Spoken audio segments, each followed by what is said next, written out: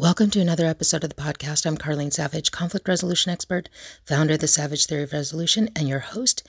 And today we're going to talk about depression, but I want to put in a caveat. Yes, I'm a conflict resolution expert. I'm also certified in hostage and crisis negotiations. And so I've worked the crisis lines. And I want to talk about the topic of depression. Now, there is medical major depressive disorders that need a lot of help.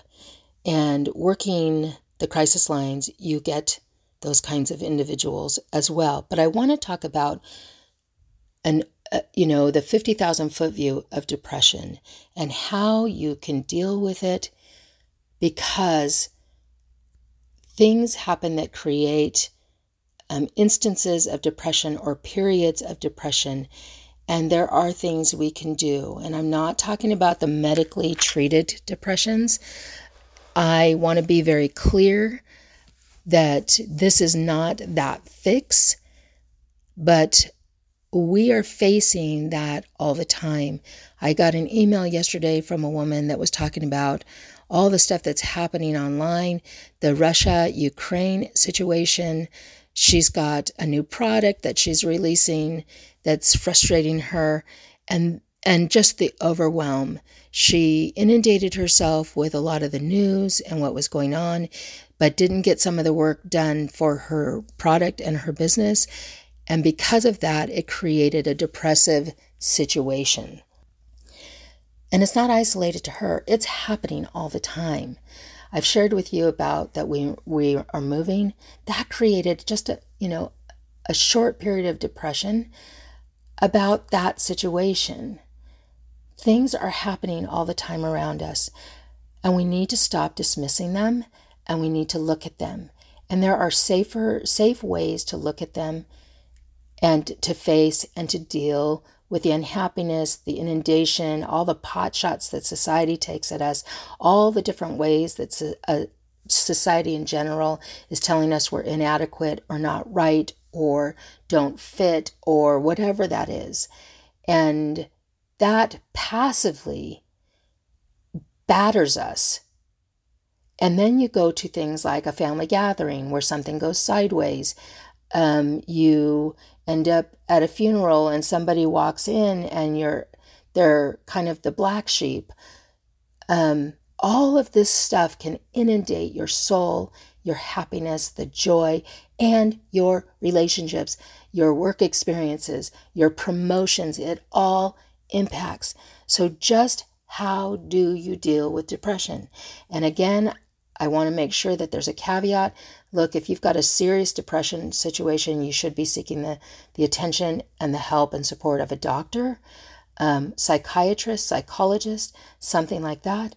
But I am talking about all the individual situations that batter and beat us down, coming from society, coming from the direct relationships and dealings that we have day in and day out, and how we systematically can make choices that serve up a depressive situation and something that helps us or steals our attention away from healthy and more uplifting things. So just what can we do? Here are a few things that when we deal in crisis lines, crisis conversations, on the phones, these are some of the things that we do. These are some of the things that we're looking to encourage them to do, because it is amazing what one tiny little act can do in a depressed situation or to a depressed situation. Now, I can tell you from personal experience, when I've gotten into really deep depressions, and one of them happened when my kids left. I had 3 kids leave in 1 week, move out. So it was a fast decline in our family dynamic and how many people were in the home. And I had been doing this for decades. So that was really blindsiding. It really pushed me. And I went into a depressive state. Nobody really knew it. I kind of reached out, but nobody really responded. And it created this 2-year where I had to face things and look at them. And really, I suffered in that period of time. And even though I could do things, I got up, I occasionally cleaned, I'd occasionally do these fun meals and do all this stuff, but it really came down to me and my husband. And that's all that was there. And he was busy every night. He'd found something for him to do. And so he was engaged in his stuff. And there I was alone. And it was so hard. And realized how much my life was wrapped up in my kids and how much I had devoted and lost myself in all of that. So that was a depressive state, right? And that was something I was sorting through.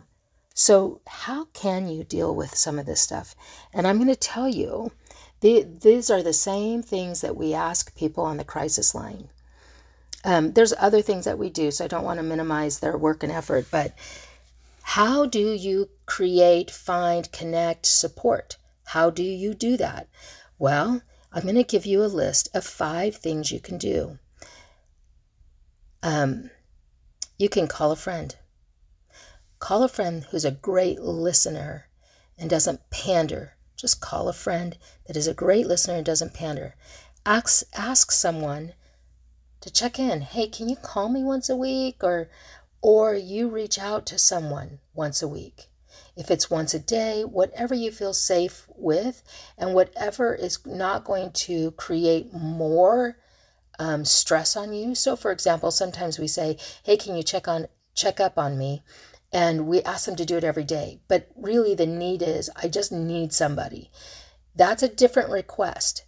When you're asking somebody to check in on you, then you're going to ask them, hey, can you just make a call? Let's just check in once a week or once a day for 5 minutes or whatever it is. I just want to have a place, somebody I can talk to for a second. And you can create that. If it doesn't feel right on your soul to request the way you're requesting, then regroup and go at it again. So ask somebody to check in with you, or you check in with somebody else. And they don't even have to know why you're doing it, but you do. Go for a walk. Sit outside. Get a little sunshine. Do something you love, but do it in the outdoors. And that might consist of taking somebody for a walk. That might consist of taking the neighbor child for a walk and asking the parents, would that be okay if we just went for a walk every day? Wow, what a blessing you would be to that person, and it would do something good for you. Write down meaningful things, meaningful memories, times that you felt peace, joy, love. So how many is that? And then pray. If you are a Christian and prayer is your thing, pray.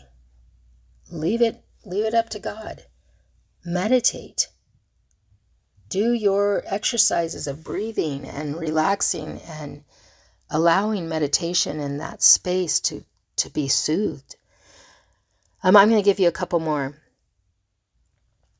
Maybe you need to schedule an appointment to see a medical professional, to see if there's an issue there that isn't deeper. Maybe you join a support group. Maybe you join a mastermind, or you create a mastermind. Those are all ideas to help you react differently to things that are beating you down.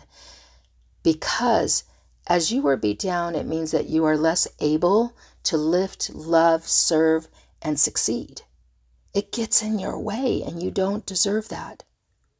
So again, my suggestion is take one of those ideas, absorb it. Maybe you just do it as a preventative measure. Wouldn't that be beautiful? Do it as a preventative measure to keep yourself lifted and focused and looking forward in your daily life. Anyway, that's my help for today, my suggestion. It's good for us to be proactive and take action on getting ourselves into better spaces, especially when it comes to conflict. If you ever have a question, just ask.